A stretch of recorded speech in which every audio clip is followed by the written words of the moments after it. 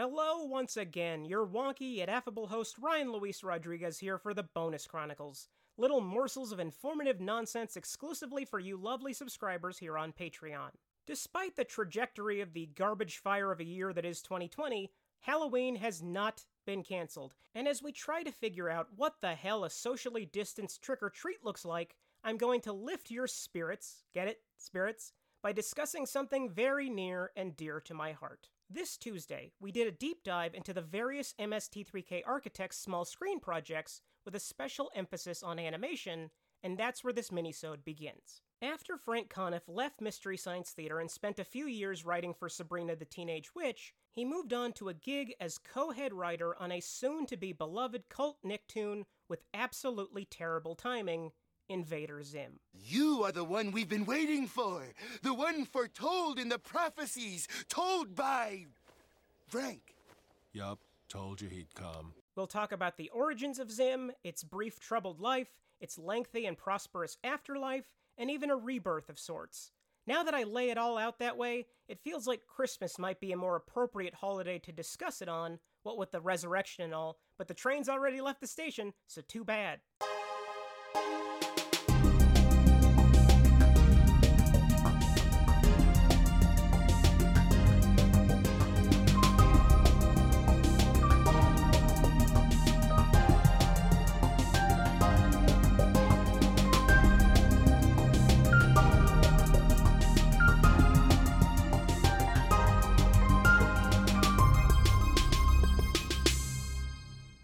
Nickelodeon had spent the 1980s primarily dedicated to game shows and rebroadcasts of Canadian variety programming, slowly adjusting to the rigors of a 24-hour content schedule. They had a few real hits like the competition show Double Dare, and some solid series for younger viewers like Eureka's Castle, but overall the network skewed younger than they preferred and lacked a cohesive identity. That changed after the dawn of the 90s, when Vanessa Coffey was hired as the network's vice president of animation. Ms. Coffey was a purist, who had worked on various television cartoons throughout the 80s and had grown tired of the medium's tendency to promote a product instead of crafting original stories. For instance, G.I. Joe and Transformers could probably weave an interesting narrative, but the reason for these shows' existence was to pimp action toys to kids. Upon arriving at Nickelodeon, she commissioned 3 shows, designed to launch as a 90-minute block. Those shows were Doug, Rugrats, and The Ren and Stimpy Show. She had faced immediate resistance, as the network was budget-conscious and concerned that a weekly animated series would be unbearably costly, much less 3. But upon the block's airing on August 11, 1991, that resistance quickly dissipated. Doug was an often melancholy and always sincere, if not irreverent look at the terror and excitement of adolescence, one that was so successful Disney bought the property to anchor their own animation block later in the decade. Rugrats spawned 2 spin-offs and 3 feature films, and for a decent stretch, The Ren and Stimpy Show was not just the highest-rated series on the network, it was the highest-rated series on basic cable, reigniting an interest in auteur-based animation. Ren and Stimpy quickly fizzled out for numerous reasons, not the least of which being creator John Kricfalusi's gift for being a lecherous, abusive asshole, but its initial success was a clarion call to the industry. Suddenly, animators had a place where they could pitch strange ideas that weren't necessarily for kids, but could appeal to them, where they could have a moderate degree of creative freedom, and where they could put their personal stamp on something. The created by title card meant that people could identify these artists, which was a first for television, and harken back to Warner Brothers' Merry Melody shorts. In the years that followed, Nickelodeon further developed their own brand of animation, Nicktoons, which produced such diverse offerings as Rocko's Modern Life, Hey Arnold, Kablam, Cat Dog, SpongeBob SquarePants, As Told by Ginger, and The Fairly Odd Parents. Like the original 3 Nicktoons, these series covered all the potential demographics that Nickelodeon sought to conquer, but after Ren and Stimpy fizzled out in 1995, the network felt that they lacked a series with quote-unquote edge. Enter Jonan Vasquez, the insanely creative cartoonist who created a delightfully sick independent comic book called Johnny the Homicidal Maniac. Mary Harrington, a content producer at Nickelodeon, had come across Jonan's comic and was taken with his style and character designs. Despite his inexperience in animation, Harrington managed to convince him to pitch something to the network in 1999. What that something would be was entirely up in the air. Jonan knew that it couldn't be an adaptation of his comic work because homicidal maniacs are not exactly kid-friendly. Supposedly.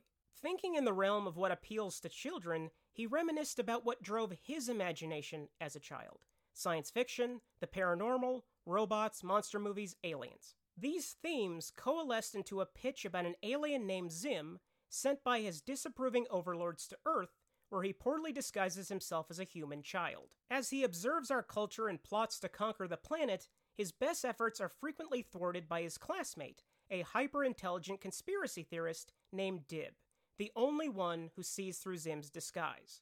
That pitch, greenlit almost instantly, was called, surprisingly enough, Invader Zim.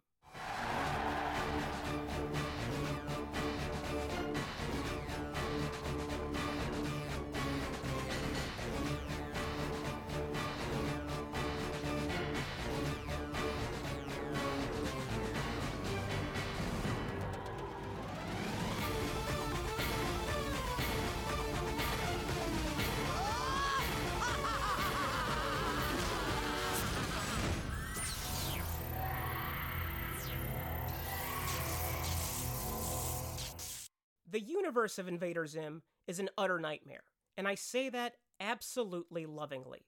A hopeless, sinister universe where the masses are blissfully enslaved by consumerism, where television is dominated by fast food commercials that literally scream at you to shove large quantities of subpar slop down your gullet, where urban structures are plastered with posters proclaiming "Stop making babies" or "Buy or be sad," where every square inch of every interior setting is stained and greasy and leaking, where precipitation and puddles are always green or yellow, resembling either acid rain or urine. The public school Zim and Dib attend is staffed with people like Ms. Bitters, a severe woman with the posture of a vulture whose lesson plan always includes an affirmation that life is ultimately pointless and hope entirely futile. If a student asks to use the restroom, the hall pass is an exploding neck collar. The fences surrounding the playground are topped with barbed wire. It's an ugly, unforgiving world, is my point. But in that ugliness, there is beauty. The aesthetic that marked Jonan Vasquez's comic work is baked into the essence of Invader Zim. Every character is cleverly and distinctively designed, with giant bulbous heads on top of tiny stick bodies and instantly identifiable hairstyles, or antennae in the case of the alien cast members. Dib's sister Gaz's hair wraps around her face like one of the bug mandibles in Starship Troopers, as if her coif is slowly swallowing her head. The specificity of detail is applied even to background characters who appear fleetingly if they recur at all. And I get the feeling that if you plucked any one of them out of the periphery and followed them for 12 to 24 minutes, they would be sufficiently compelling. I hate using the word iconic, but that's really the only word for Gur, Zim's malfunctioning robotic companion. He wears a dog suit as a disguise with huge vacant eyes and a little stuck-out tongue, almost like a tag hanging off a plush toy. Without him saying a single word, the design screams dim-witted.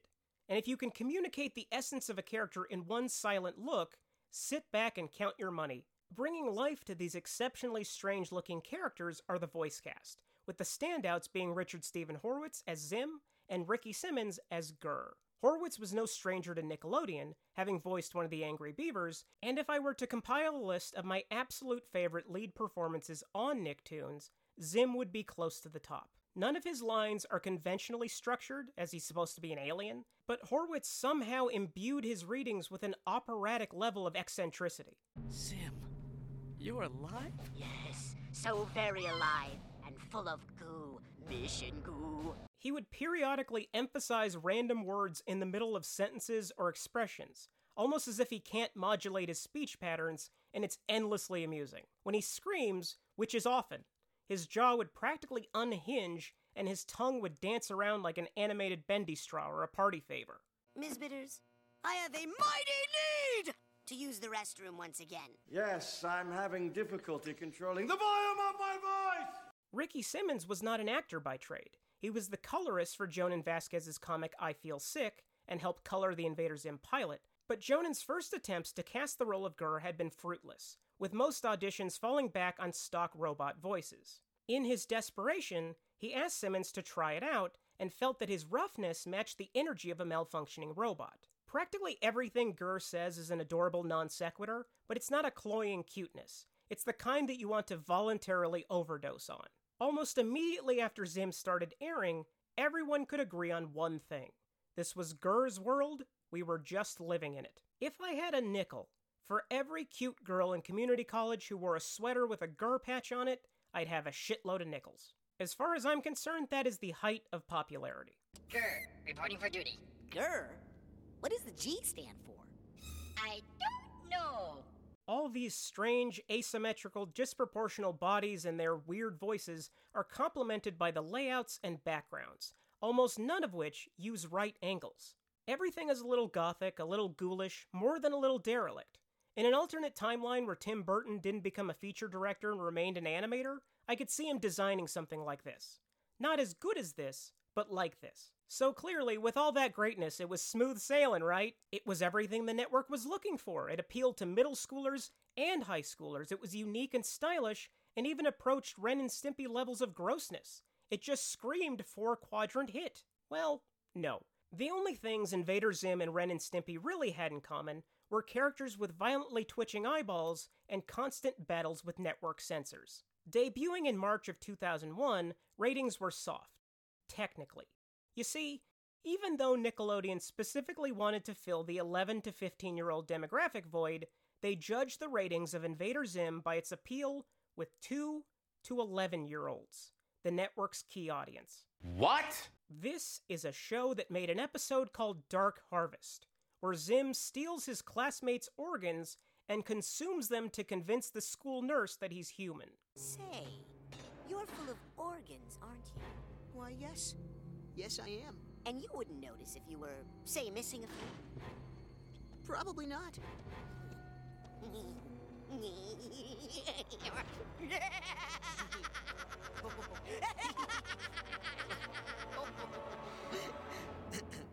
It includes a scene where he regurgitates an intestine that oozes fluid. When it was test screened for younger children, it made them cry. Hell, it's one of the most twisted things I've ever seen, and I've seen some traumatic shit. If your expectations for success are viewed through the prism of how it fares with little kids, you're asking for death in this case. To make things even worse, the point of ratings comparison was the Fairly Odd Parents, which outpaced the series by far, eventually becoming the second biggest show in the history of the network after SpongeBob SquarePants.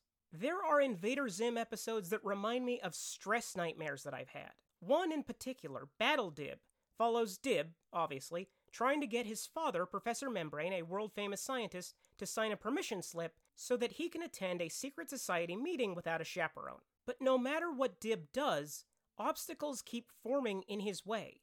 Anytime he gets remotely close to attract his dad's attention, he's thrown into another hellish scenario, or beaten, or tased, or dragged away kicking and screaming. I already identified with Dib because he's a personification of every paranoid fear I've ever had. If you're bipolar, you'll understand. But that scenario of people going out of their way to ignore you and your pain, especially those you reach out to, being denied agency or any relative power, if that can affect me, a man in his 30s, it's going to unconsciously fuck some kid up. And that's great. That's transgressive. That's art. That's how it should be. That's also limiting. But the final blow was ultimately out of everyone's control. As I mentioned, the show debuted in March of 2001. Nickelodeon tends to order the bare minimum of episodes and space them out as much as possible for the ultimate return on their investment. Their average maximum order of 55 episodes could cover everywhere from 3.5 to 5 years.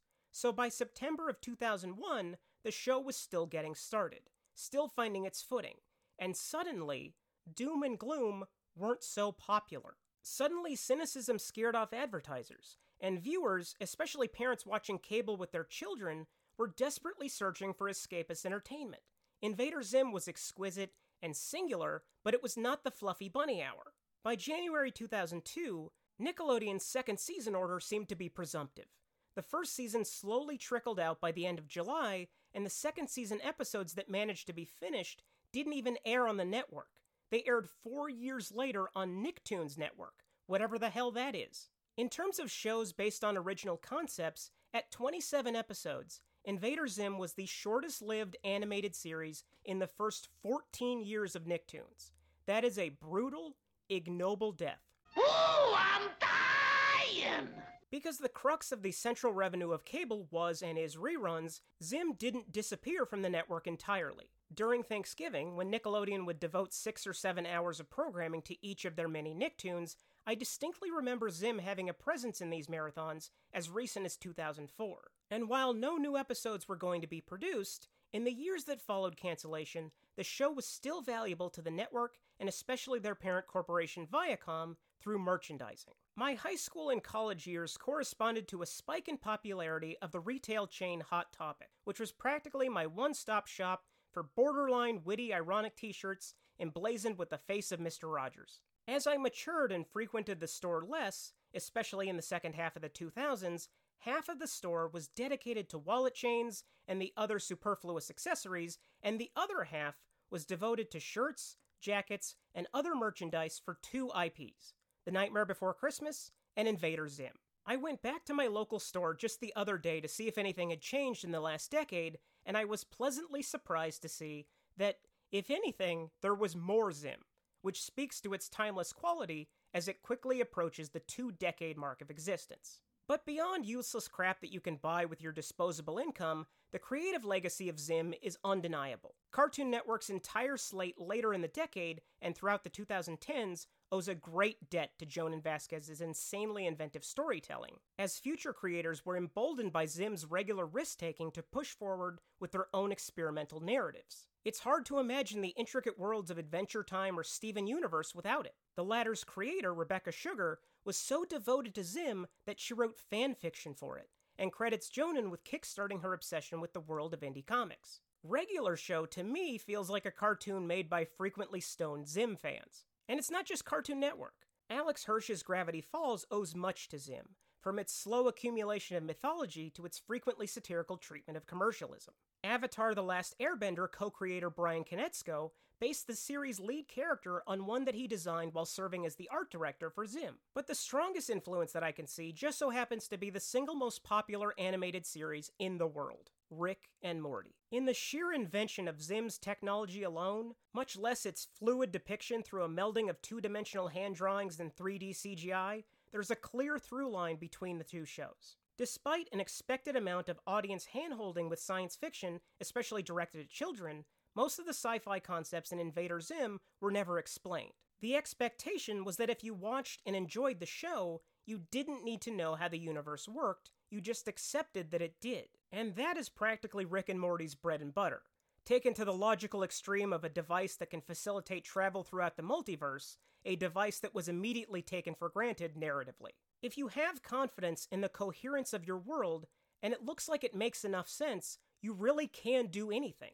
But somebody has to do it first. In 2010, Nickelodeon was so encouraged by the reliable popularity of Invader Zim reruns on Nicktoons Network that they began negotiations with Jhonen Vasquez for a potential revival of the series, only for those talks to die down when the two parties couldn't agree to a satisfactory budget. Everything would remain in stasis for years at a time, then negotiations would start back up again, with the most progress being made in 2016.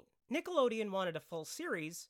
Jhonen at first agreed, but then would only commit to a 6-episode miniseries. Then this was scaled down in 2017 to a television movie, which debuted in 2019 on Netflix. It's Invader Zim, Enter the Florpus.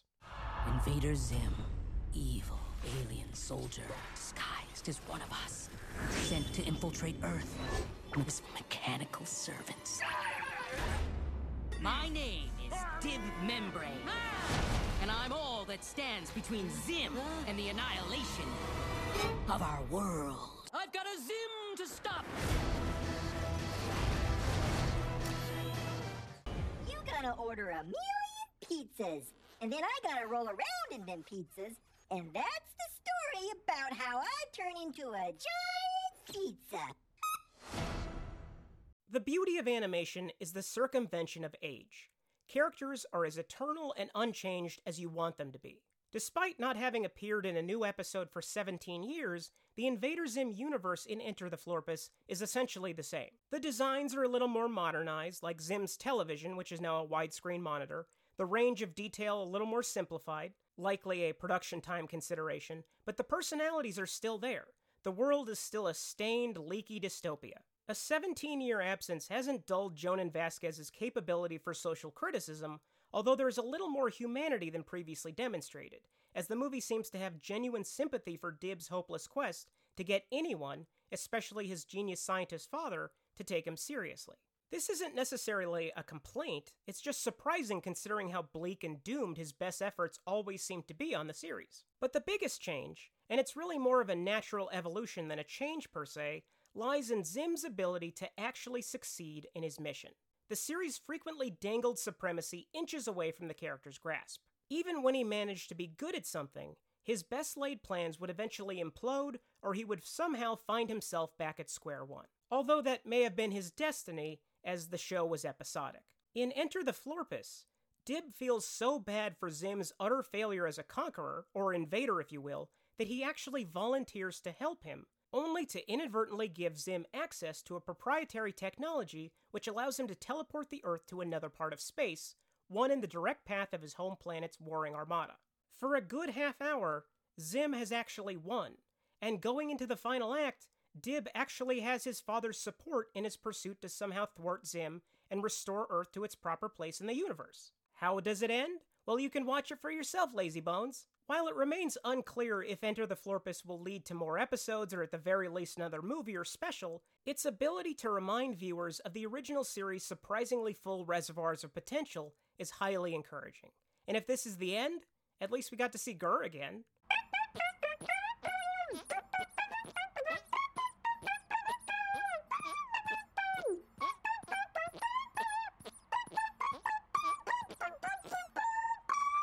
It is on that note that we conclude this doom-filled episode of the Bonus Chronicles.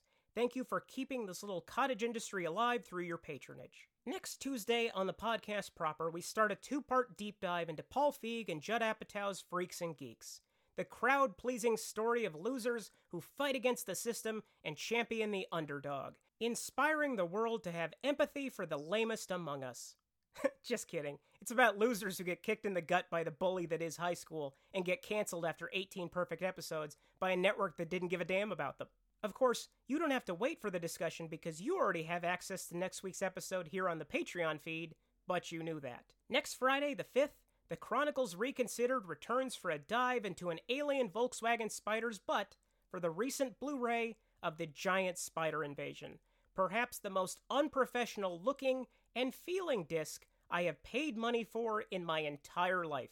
It's gonna be a trip. Until then, take care, and thank you for being a subscriber.